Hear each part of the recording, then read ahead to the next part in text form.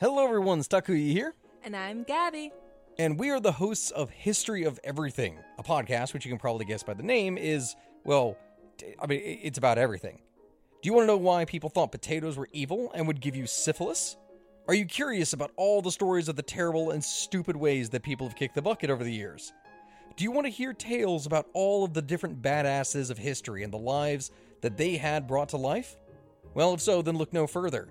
History of Everything is just the right podcast for you. It's available on Spotify, Pandora, and anywhere else that you get your podcast from.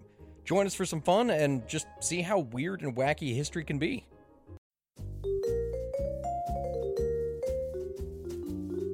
Do you love history but hate when it's stuffy and boring? Well, look no further and join me, Katie Charlwood, your friendly neighbourhood social scientist and reader of books, as I delve into unsolved historical mysteries, murders by gaslight, and of course, women who have been misrepresented through all time. On Who Did What Now, the history podcast that's not your history class. Listen wherever you get your podcasts. The Box of Oddities is now a CastBox original. CastBox is the fastest-growing, highest-rated podcast app on both iOS and Android, where you can find all your favorite podcasts. You can listen to The Box of Oddities wherever you access your podcasts. But we hope you give CastBox a try. The curator is greatly pleased with CastBox. We think it's the best.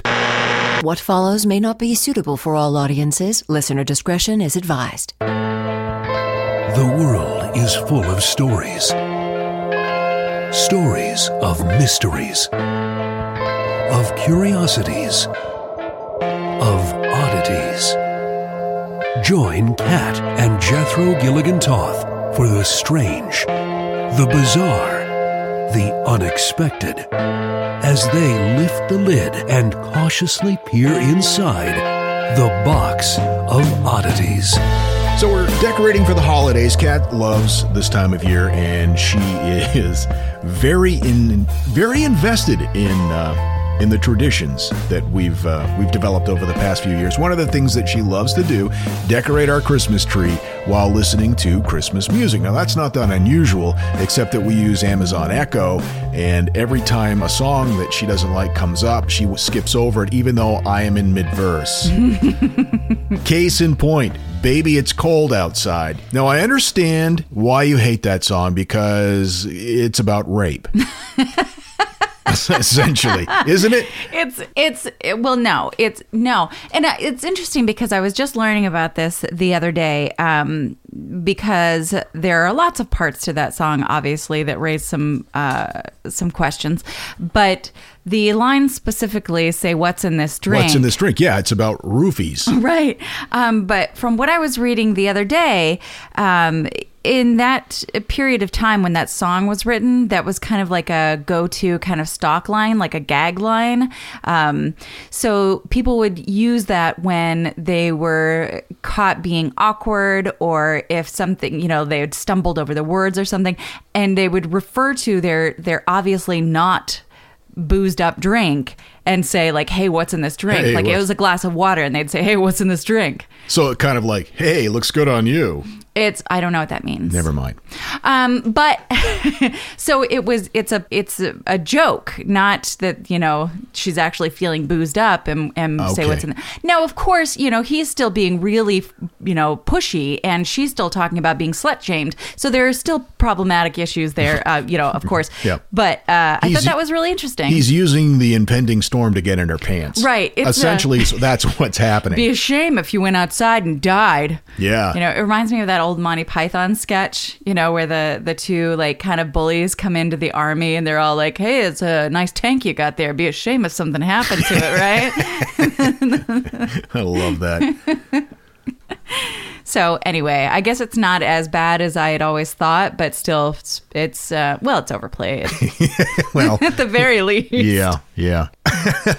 I got to read you this. This just came in on our social media. Jesse just wrote in all caps, "What has two thumbs and used them to click refresh for 45 minutes and it paid off? This girl, see ya in Nashville." Oh, that's awesome. Yeah, we had a flash sale. I guess Zanies was able to move some things around and made room for 10 more pair of VIP tickets for our say what's in this drink. Hey, looks good on you. I don't know what that means. Never mind. February 27th show in Nashville, and we're so excited that we're gonna get to see more people. Yeah, those tickets just went on sale as of the recording of the show. They just went on sale, and as of now, there are a few VIP tickets left. Regardless, there are no bad seats at Zanies, and there are general admission seats available, and we would love to see you. Just go to theboxofoddities.com, click on the live show link. Who goes first this week? You do. I do. Okay, I'm going to turn the light on. Hold on. As a wise man once said, what you got for me? What you got for me? A wise man? Yeah, one of the wise men. Mm-hmm. They were in the Holy Land, and that was one of the things that they said when they were looking for gifts for the baby Jesus. They would go around to various merchants, and they would say, "What you got for me?" Oh, I see. What was that? June? Was it June that Jesus was born? I'm not sure. I think I heard it was September. That's interesting too. Yeah. Maybe we should dig into that a little bit. What his actual birthday was? Yeah. I read an article about that a long time ago, and based on astrological positions at the time and things, that were documented, they think it was somewhere in mid-September. This particular author did, yeah. Side note, a little bit of a tangent. When I was in college, there was a boy who I guess was intrigued by my constant floppery and ill-timed jokes. And I didn't know this kid, but he knew a friend of mine. And so he approached me one day and he was like, "Hey, you're Kat and you're a friend of so-and-so and I'm a friend of so-and-so." And I was like, "Oh, hey, nice to meet you." And he was like, "Yeah, I don't believe in Jesus either." And I was like, "I'm sorry, what?" "What have you been told?" That's an odd way to introduce yourself to... in my life. Someone? Yep. Yeah. So weird. I was like, okay, well, that's not accurate. And also, what? Anyway. So where was I? Oh, yeah. What you got for me?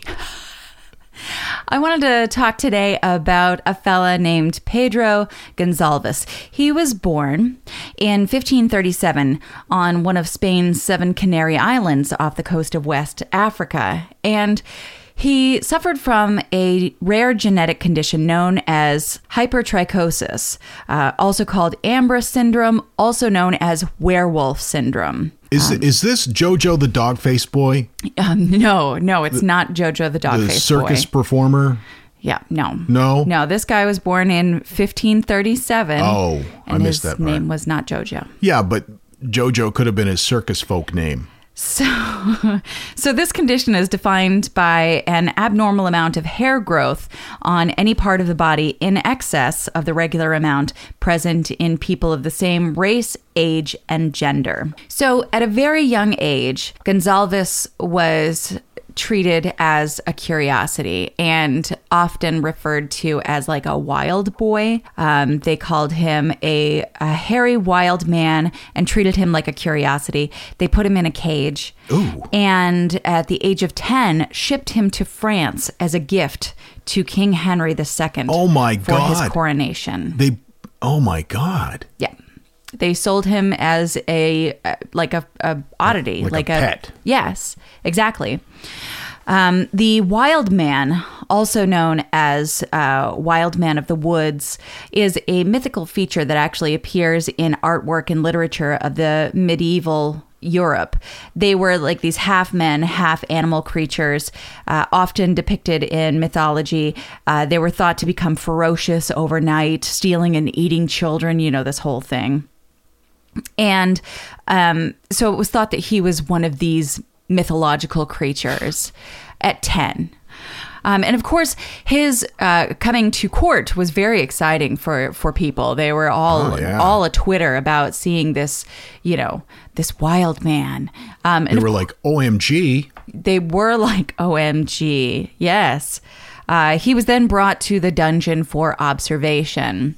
That doesn't seem like a very good place to observe anything. A dungeon? Yeah. No, it naturally would seem dark and kind of... Dank. Dank. Yeah.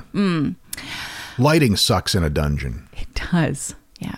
So King Henry had his smarties, doctors and scientists, quote unquote, Sure. Who would do the investigating. So they went to check him out, and they found out that it was almost like he was just a person. What? Yeah. That's unheard of. Yeah. After The hairy man in the dungeon was a real guy? right. Yeah. So they just observed that he was really mild-mannered and just behaved like a 10-year-old boy, and hadn't been.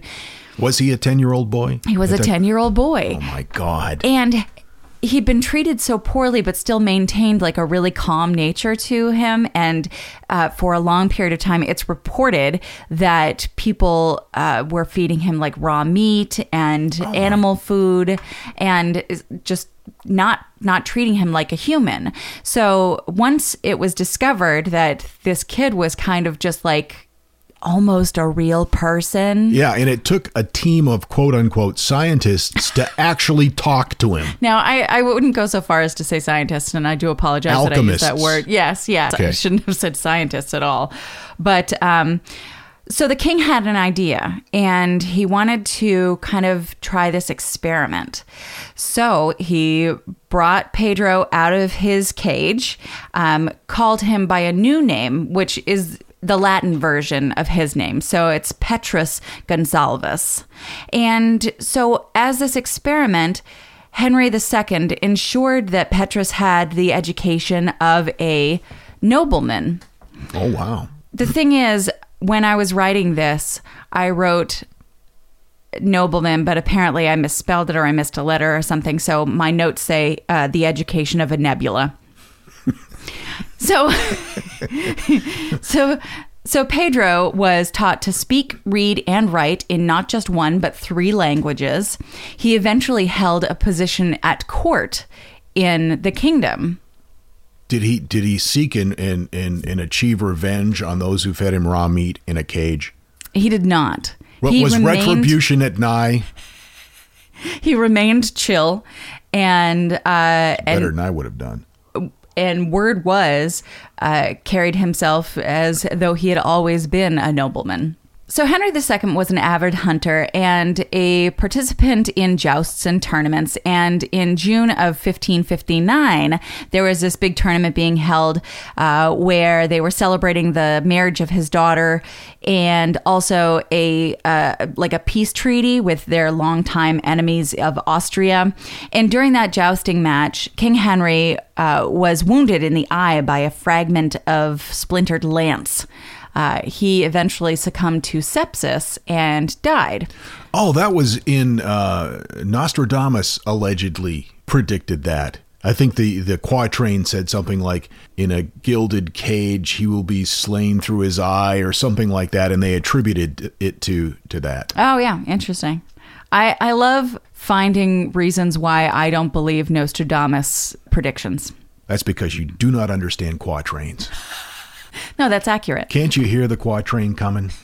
Choo choo, doo doo doo doo, doo doo doo doo. Come on, ride quatrain, and ride it. I can't even. That's so ridiculous. That's the gospel according to Quad City DJs.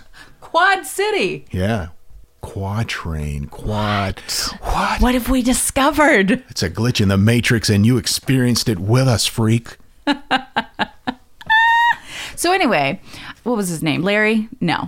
Henry II died. And so his wife, Catherine de Medici, became the ruler. And she decided she was going to have her own experiment with Pedro. She wondered, since he was this nobleman type now, what would happen if he married a beautiful woman and then had babies? Oh, see if he had a litter. So she found a wife for Gonsalves, a young maiden named Catherine, who was the daughter of a royal court servant. And the story goes that Pedro and Catherine met for the first time on their wedding day, and that she was not given any heads up about who it was she was marrying, which is fucking rude. That would be a great reality TV show. Married at first fright. Oh! Sorry. So, yeah, they got married and then started having babies, and they had 7. The word is they had 7, and 4 out of them shared his condition. And so it was a big thing for them to like go around and like have portraits done, but they wouldn't include the not hairy kids in the portraits because it wasn't fun for the rich folk. They were shunned. Right. Which... yeah. Hey, it's only fair. And the king's widow was just delighted. She was so pleased with herself that she had succeeded in creating what she called the wild family. There's an author named Roberto Zapperi who wrote a biography of Petrus, and he told the Smithsonian that the situation was unique because the family they weren't prisoners, but they also weren't free. They were the property of the kingdom. But they were allowed to like live their lives, but as long as it was what the queen wanted them to do. I see. It was very strange. And Catherine also decided that the kids that suffered from the condition that their father had would also be in these portraits that would be given out to noblemen and people who were interested in the family if they were, well off. But if they were well off enough and a portrait didn't do, they started giving their kids away. The queen would send the kids as pets to noblemen who, were interested in this. That's heartbreaking. It's horrible. And obviously, the unusual children were like trinkets for these people who didn't have, MTV. So first of all, you shouldn't give puppies as gifts. No. But giving away human beings is even worse. Thanks for that clarification. I just wanted, I'm going out on a limb here. But that's the way I am. The Duke of Farnese? I've heard it both ways. He gave young Antonetta Gonzalez to his mistress, Lady Isabella, as a token of his affection. So it was just like, it was like a pet. Wow. And that obviously was horrible for the family. But like I said, they weren't free in the way that even though they weren't in chains, their lives really belonged to someone else. So Catherine is believed to have passed away in 1623 after approximately 40 years of marriage to Pedro. And it's thought that Pedro died in 1618, but his death isn't mentioned in the Register of Death in the city that they were living in at the time. And they think that's because only those deaths that were, only the people that were given the last rites were read in the Register of Deeds. The Register of Deaths. And because he was less than human, because he was still considered not a person, he wouldn't have been given his last rites, which means his death wouldn't have been registered. That's a tough life. It's horrendous. And to think that something as simple, give the guy a razor and a bottle of Nair and his whole life would be different. Essentially, yes. That's kind of yeah. Speaking of Nair. Oh, yeah. Oh. Yeah. Yeah. Yeah. I made the mistake of using her Nair to get rid of some nipple hairs, and now my nipples are sore. Yeah. Yeah, they're it's like I sunburned my nipples. You have to set a timer for that kind of thing. It's not for just leaving on long term. Yeah, I got to read the labels. I know it's coarse, but still, it's your skin. You got to keep that. It's important. So anyway, this is the story of Pedro Gonzalez, also known as Petrus Gonzalez, and his wife, Catherine. The story that allegedly inspired Gabrielle Suzanne Barbot de Villeneuve in writing Beauty and the Beast. No, I did not know that. That was based on, oh, wow. Yeah. I thought that was just a fairy tale, like a Grimm's fairy tale. It was a fairy tale based on the horrendous lives of these people. Oh, my God. Yeah. Well, now I'm going to watch Beauty and the Beast with a whole new perspective. Well, of course, watching it, like the Disney version is so different from the fairy tale to begin with. So read the original. It's dark and awful. Okay. Delightful. I like dark, awful, and delightful. That thing on the side? No, it's that thing in the middle. In 1942, an unlucky Brit exploring the Rupkund area of the Himalayas discovered a lake full of human skeletons. There were bones floating in the water. Others were piled high up on the banks. Some of them still had hair and soft tissue attached. Investigators discovered the remains of more than 200 people. But how did they die, and when?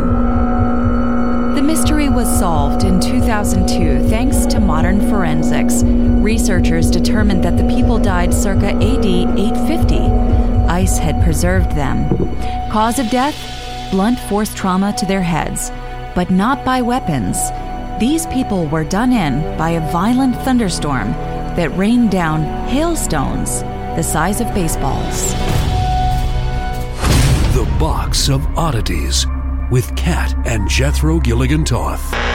So I'm pretty excited. I just started working out this week on a regular basis, and I'm into it for 2 different gym sessions, and I feel like I've lost probably 40 pounds already. No, that's not true. But I will say this. What motivated me to do this was Care of. I started taking their vitamin supplements. I knew I was doing something good for myself, and it inspired me to do something else good for myself. Yeah, Care of is a monthly subscription vitamin service that delivers completely personalized vitamin and supplement packs right to your door. Care of puts honesty first, providing all the research that supports each of their recommendations backed by a scientific advisory board. So these are not just a bunch of guys. These are experts. They're not a bunch of guys saying vitamin stuff. They're a bunch of guys who are experts in vitamin stuff. Plus, they've got a fun online quiz that asks you about your diet, your health goals, your lifestyle choices. It takes about 5 minutes to fill out, and it finds out what vitamins and supplements you specifically need. So those little packs are specifically made for your bits. Now, let's talk about you as a vegan or a vegetarian. Are you? Well, that's cool. They have supplement options available to match your dietary needs. They also have bacon supplements in case you're not a vegetarian. They don't actually have bacon vitamins. No, but it would be great if they did. Care of, make some bacon vitamins for us, please. Care of's delicious, nutrient-packed quick stick powders can be added to your monthly delivery for an extra easy boost whenever you need it. Plus, you can track your progress with the Care of app and earn rewards when you remember to take your vitamins. I am a very rewards-based person, so this works out really well for me. So if you want to join us in our quest for making ourselves healthier and better, for 25% off your first month of personalized Care of vitamins, visit takecareof.com, enter promo code BOX. That's 25% off your first month of personalized Care of vitamins.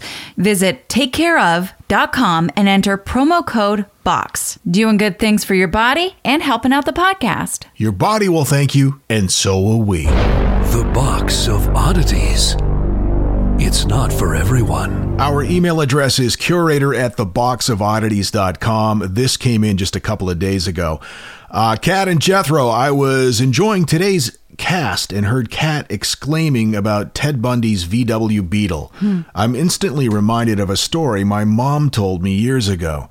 She told of a high school friend back in Salt Lake City who was approached by a gentleman at a shopping mall who was driving a Beetle.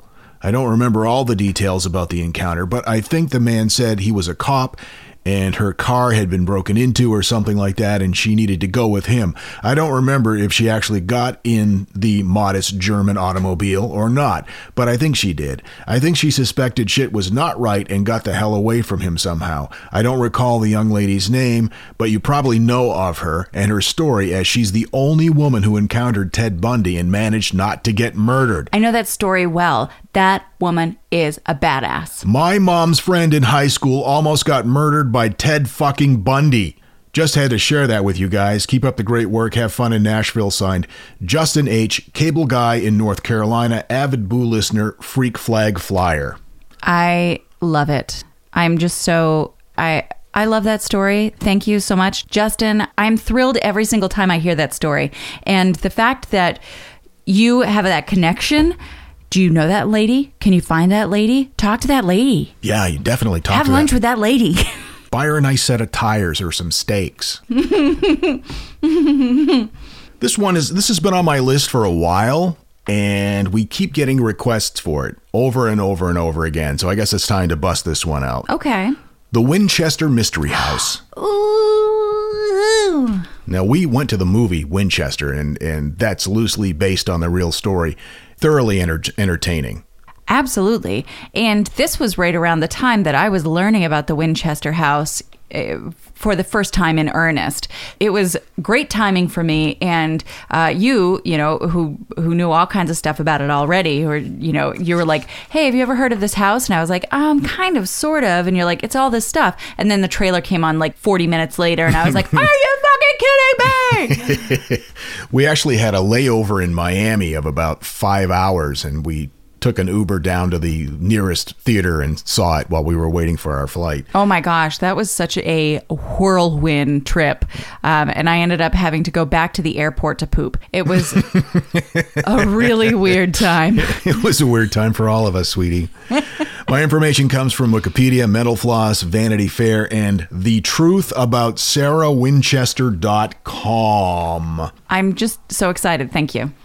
Her birth name was Sarah Lockwood Pardee, Pardee. She was the fifth of 7 children. She was born to Leonard Pardee and Sarah Burns. There are no existing records of exactly when she was born, what the official date was, but they think it's somewhere between 1835 and 1845. When she was born, the Pardees were pretty well known in New Haven, Connecticut, which is where she was from originally. They were upper middle class. Her father was a joiner by trade. He had a very shrewd sense of business and was moving up the ladder of society pretty quickly. During the Civil War, he made a fortune supplying ambulances to the Union Army. It's so weird how there are so many parts that go into a war, and you never think about the person who supplies ambulances to the army. Right. Now, Sarah, very, very intelligent person, super smart, and beautiful. She was compared to Francis Bacon as she was a bit of a child prodigy. According to accounts from that era, by the age of 12, she was already fluent in Latin, in Spanish, in French, and Italian. Oh, wow. That's one more language than Pedro. Furthermore, her knowledge of the classics, especially Shakespeare, was remarkable. And she was a talented musician as well. Now, living in New Haven at the time, it was kind of an interesting time to be there because it was a hub of progressive Freemasonic Rosicrucian thinking and activities. As a result, Sarah was raised and educated in an environment that was ripe with Freemasonic and Rosicrucian philosophy. This, again, is according to thetruthAboutSarahWinchester.com. I need some clarification on Rosicrucian. That sounds to me like Red Cross. They're the organization that many people speculate are behind the Georgia Guidestones that we talked about in a previous episode. Yes, okay. Freemasonic and Rosicrucian philosophy. Several of Sarah's uncles and cousins were Freemasons. And more importantly, at an early age, she was admitted to Yale's only female scholastic institution known as the Young Ladies Collegiate Institute. 2 of the school's most influential administrators and professors, Judson A. Root and his brother N.W. Taylor Root, were both Rose Croix Freemasons, so they were involved in the Rosicrucian Freemasonic movement. Now, 2 of Sarah's schoolmates, Susan and Rebecca Bacon, now these 2 ladies were the ones that came up with the theory that Sir Francis Bacon, with the aid of a circle of the finest literary minds of the Elizabethan Jacobean age, were the actual authors, editors, and publishers of Shakespeare's work. And could be connected to any other actor by 6 degrees. The 6 Degrees of Francis Bacon. Their work was sponsored by people like Nathaniel Hawthorne, Ralph Waldo Emerson, Mark Twain. In addition to their writings, Delia Bacon gave numerous public lectures to the citizens of New Haven, and that is the birthplace of the Bacon is Shakespeare doctrine. I know a lot of people who say things like, I love bacon and bacon is God, but... Not the way that you're... No, different. It's a whole different thing. Not a genius Elizabethan playwright, but a delicious breakfast meat. The Winchester Mystery House. So Sarah married William Winchester, who is the heir to the Winchester Rifle Company. They had a baby, Anna. Unfortunately, Anna died at age 3. And then William died from tuberculosis in 1881. Sarah inherited more than $20.5 million. In today's money, over $500 million. Wow. She also received 50% ownership of the Winchester Repeating Arms Company, giving her an income roughly of $1,000 a day, or equivalent to, are you ready for this? $25,000 a day in today's money. Inheritances gave her a tremendous amount of wealth, which she used ultimately to build the Winchester House, which is now known as the Winchester Mystery House. But tabloids at the time said that after her infant daughter died and her husband passed away, she consulted a Boston medium. Now, William allegedly spoke through this medium to Sarah and told her that Annie, their daughter, had died because it was a result of the blood money the family had made off the Winchester rifles. Now, he warned her that vengeful ghosts would seek her out. And in order to protect herself, William said that Sarah must build a home for herself and for the spirits who have fallen from this terrible weapon. She was advised to leave her home in New Haven, Connecticut, and move west, where she was to build a grand home for these spirits. There was one catch, according to the tabloids of the day. Once construction had started, it could never stop. Quote, "If you continue building, you will live," the medium warned Sarah. "If you stop, you will die."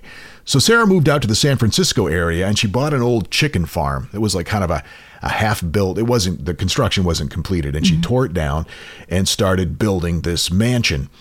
She issued many bizarre demands to her builders, including that the building had trapdoors and secret passageways, skylights in the floor, spiderweb windows, staircases that led to nowhere. There were doors that would open to blank walls, and dangerous door on the second floor. You open it up and there's nothing there except a 2-story drop to the lawn below. Jeez Louise. She continued building this house nonstop for 38 years until the day that she died.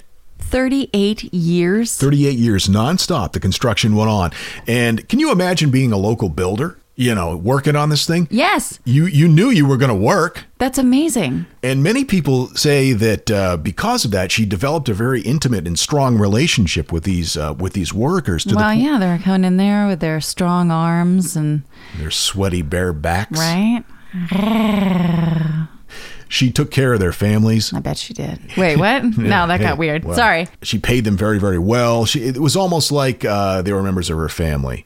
And that went for also the servants who worked there too. And she had a huge staff, something like 12 gardeners and 12 cooks and, wow. Or no, 13. 13 was a very important number for her. It was a superstitious thing for her. Okay. Talk about contributing to the local economy. That's amazing. Many accounts attribute these strange oddities in the building to her belief in the ghosts. She wanted to confuse the ghosts to appease them by giving them a place to stay, but also to confuse them so that they wouldn't bother people. One of the weird things that she was really into technology for the day. Sure. And she was one of the only houses out there that had hot water.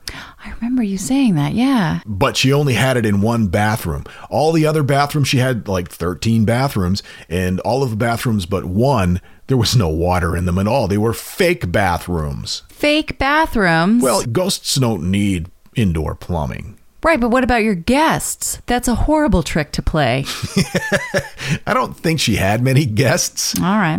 She was a bit of a loner, a bit of a recluse. Some of the oddities... Just picturing using the toilet and then looking and being like, hello? Oh, no. What's what am I going to do it's now? just sitting there. Where's the towel bar? Yeah. Nice callback to episode 7 or whatever it was. Some of the odd building techniques and structures can be attributed to her arthritis. She had extremely low, flat staircases built. Kind of more like ramps. They were more like ramps. You'd walk 3 or 4 steps on one step and then step up 4 inches and walk 3 or 4 steps. And that was because she had arthritis and could not lift her leg more than a few inches at a time. So that's explainable. Many people think that she just kept building because she was depressed about losing her husband and her child. Yeah. And it kept her mind busy.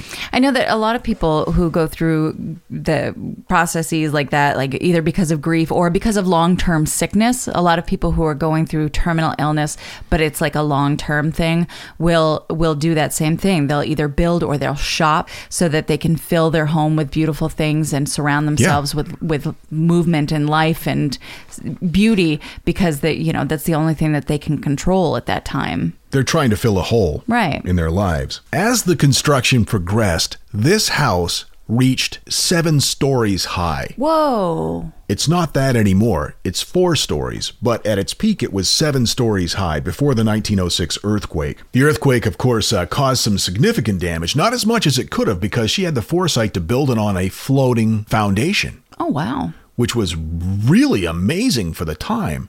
The floating foundation, of course, allowed the building to move and shake during an earthquake without causing excessive stress on the structure. But the earthquake caused 3 of the floors to collapse. A 1900 postcard of the place shows a tower that was later toppled by the disaster. The tower, plus several other rooms, were destroyed in the disaster. They were never rebuilt. As for Sarah, she was safe, but she was stuck in the Daisy bedroom named for her floral motif in the windows. She had to be dug out by her staff as the entrance was blocked off by rubble. Now, did she think that was the result of something that she had done? I mean, I can imagine that if she thinks that she has to keep building a home to keep the spirits from killing her, then she would also have some sort of explanation like, oh, well, I put up subway tile in the bathroom and they hated that. Yeah, there's no hot water in this bathroom. And if I were a ghost, I would feel betrayed and tricked. Yeah, here's some bathrooms for you that don't work. Right. Or if she put up like that fake wood paneling. Ugh. I hate that. I hate it. As she stood outside looking at the wreckage of her house, she said to a person near her, one of the workers, she confessed that the house looked like a crazy person built it. But she said that the spirits were directing her as to what to build. It was also true that she held occasional nighttime seances in that peaked turret of the house, which was now known as the Witch's Cap. That was, I think, part of the house that was destroyed in the earthquake. Mm-hmm. One of the Winchester Mystery House tour guides said that the spirits are still there, quote, they come at night. Well, of course he said that. He's got tickets to sell. Now, here's something interesting that I did not know, and I uncovered, like I discovered this. Right. I discovered it for me for the first time. An alternate theory on why the Winchester's house has this perplexing design. The idea is that Sarah was creating a puzzle of encryptions inspired by the work of Francis Bacon. What? There's speculation that the clues to the house's true meaning are hidden in the ballroom. The Shakespeare windows, there are stained glass windows designed by Tiffany, of all places, that represent various scenes from Shakespeare plays. And also the iron gates. The theory suggests that Sarah was a member of the Mystic Society of the Rosicrucians, or a secret society like the Freemasons, or possibly both. Now, my question is, what kind of message was she hiding in there? Ooh, lost treasure. That's where my mind goes immediately. I want to take my metal detector and go to the Winchester Mystery House. And I bet you'd just find hardware. It would be like, oh, look, more screws. Yeah, nails. Right. Yeah. The Winchester Mystery House is regularly cited as one of America's most haunted places to this day. It's a destination for believers who hope to have a paranormal encounter of their own. It's a popular spot for such activity is the corridors of the third floor. There's a lot of activity there, apparently. Tour guides have claimed to hear footsteps, see disembodied entities, as well as hear voices whispering their name. We should watch that movie again. Because I think... Yeah, I want to watch that tonight, actually. As you're telling me this story, there are certain parts that I think they did portray in the film that I'm like, oh, I think that hallway was one of the hallways of... I'd like to watch it again. In a Reddit AMA, a Winchester House tour guide confirmed that the house's third floor, only a portion of which is accessible during house tour hours, is definitely the spookiest part of the house because, quote, that's where the servants live. So there's been a lot of reported activity there. Also, when you are on that floor, you can never really hear any of the other tours, so you feel pretty isolated when you're there. So this house has been there for, 140 years or whatever it is, 138, 140 years, with this strange, twisty, bizarre design that Sarah said was inspired by ghosts and spirits. Mm-hmm. You would think that they pretty much had that place figured out as far as like a blueprint went or something. As recently as 2016 was announced that another room was found. They didn't know it was there until 2016. Maybe it wasn't there until 2016. It was an attic space that contained a pump organ, a Victorian couch, dress form, sewing machine, and paintings. This room was made available for viewing by the public. You can now go see this room that was only just discovered in 2016. Hidden rooms, yes. Totally in. In 2017, the Winchester Mystery House debuted the first new daytime tour in 20 years, the, quote, Explore More tour. This tour takes guests through rooms never before open to the public and explores the rooms left unfinished at the time by Sarah Winchester's death. This is so interesting. And it reminds me a lot of a book that I read years ago called House of Leaves. And I'm not familiar with that. It's a book that's written as though it's self-aware.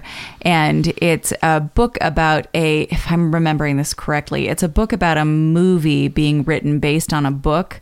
And the house within it is actually bigger on the inside than it is on the outside. Oh, I remember something about that. Yeah. It really is so amazing. And the book itself is written in such a way that it's a work effort to read it. There are some pages that only have like 3 or 4 words on it. There are some pages that are written upside down. Oh my. There are some that are like spiraled.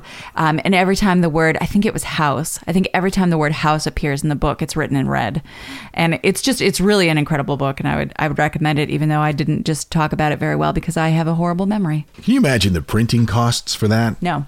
No, I had mentioned the Tiffany stained glass windows. Mm-hmm. There's one called a spider web window. It features her favorite web design, which she had some sort of superstitious belief about it being a protecting sign of some sort. So it's like some Winchester continuity throughout the house? Yeah, like Delinian continuity. Winchesteran continuity.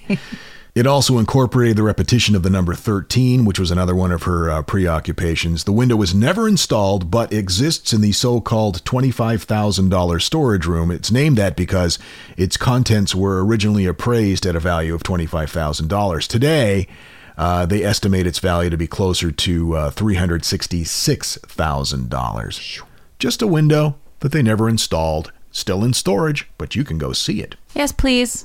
When Winchester died, all of her possessions, apart from the house, were bequeathed to her niece and personal secretary. Her niece then took everything she wanted and sold the rest in a private auction. It took 6 truckloads working 8 hours a day for 6 weeks to remove the furniture from the house. What? Mrs. Winchester made no mention of the mansion in her will. The appraisers considered the house to be worthless because of the damage of the earthquake, the unfinished design, and the impractical nature of its construction, so it was sold at auction to a local investor for $135,000. What? It was subsequently leased for 10 years to John and Mamie Brown, who eventually purchased the house. In February of 1923, 5 months after Winchester's death, the house was opened to the public, with Mamie Brown serving as the first tour guide. I'm so glad that they recognized the value of that house, even though maybe the appraisers didn't. I wish that more homes were built with the idea of individuality and accessibility in it. Like, how many times have you heard of older folk looking for homes that are just one level so they don't have to worry about going upstairs? Right. And how many people with arthritis would appreciate stairs built in this way? You're right. And somebody with serious arthritis could benefit from the style of stairs that Sarah Winchester built. Unfortunately, when you get to the top and open the door, you plummet 2 stories to your death on the lawn. Oh, I mean, there's a downside to that too, yeah. Can you imagine trying to keep that up to code? That'd be really hard. Today, the home is owned by Winchester Investments, LLC, a privately held company representing the descendants of John and Mamie Brown. The house is still in the family. The house retains unique touches that reflect Mrs. Winchester's beliefs and her reported preoccupation with warding off malevolent spirits. The spirits are said to have directly inspired her to create the house the way it is, including the numbers 13, the spiderweb motifs, and the hodgepodge of hallways, corridors, and doors that lead nowhere. And you can go see it. It is open to the public. The Winchester Mystery House, that is on my oddities road trip list. Yes, please. There are so many parts to that. So many interesting little tidbits. I mean, just the doors that go to nowhere, or just the bathrooms that don't function, or just the incredible stained glass windows. But it's like, oh, no, we're just going to jam it all into one crazy house. I wonder how her closet space was, though. Well, there's a big closet over here. That'll obviously be my closet. You get this tiny little closet because you're the boy. Yeah. House Hunters International dialogue. It's a little drinking game that Kat and I play. We put on House Hunters International, and every time the woman makes the joke about the big closet being hers, you take a drink. If someone complains about granite countertops, take a drink. Open floor plan, take a drink. I can picture us entertaining here. Take a drink. Try it. It's a great holiday game. You'll love it. You'll thank us later. The Box of Oddities, our live show, February 27th. Tickets are available at theboxofoddities.com and click the live link. That's also where you can get in touch with us if you've got ideas about show topics. You can also get merch at our website as well.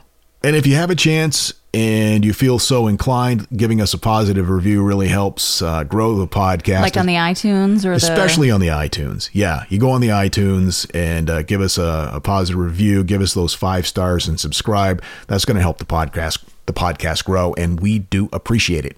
Can I say something real quick? Of course you can. There's on the Netflix, we've been watching this show about the South Pacific Islands. Yeah, it's hosted by Cumberbatch Butterbun. It's so good. And there's one episode that's a lot about the volcanoes of the islands in the South Pacific. And they're talking about like the lava flows that have been flowing for like 25 years. And it's so fascinating. There's so much beautiful scenery, and you get to learn about the animals of the South Pacific. And I'm just saying, it's something that I've really enjoyed over the last week or so. And so if you're looking for something incredible to watch that. That's all. Kat's Netflix picks. I'm sorry. A new feature on the Box of Oddities. A show that lands on your phone twice a week. Every Monday, every Thursday. We'll see you on Monday. Until then, keep flying that freak flag. Fly it proudly, you beautiful freak. And so, let it be known that the Box of Oddities belongs to you. And its fate is in your hands. The Box of Oddities commits to the telling of stories of the strange, the bizarre, the unexpected. We wish to offer our deeply felt gratitude and appreciation for your patronage. TheBoxOfOddities.com. Copyright 2018. All rights reserved. If you like this podcast, can we recommend another one? It's called Big Picture Science. You can hear it wherever you get your podcasts, and its name tells part of the story. The big picture questions and the most interesting research in science. Seth and I are the hosts. Seth is a scientist. I am Molly, and I'm a science journalist. And we talk to people smarter than us, and we have fun along the way. The show is called Big Picture Science, and as Seth said, you can hear it wherever you get your podcasts. Hi, I'm Neil. And I'm Ken. And we are from the Triviality Podcast, a pub trivia-style game show where a lack of seriousness meets a little bit of knowledge. Join us each week for an hour-long game of general knowledge trivia featuring special guests from around the world, plus tons of extra themed episodes. If you want to improve your trivia game, or you just want to scream at us in your car when we get easy questions wrong, then we're the show for you. Find Triviality on all your favorite podcast apps. But you know that because you're already listening to a podcast.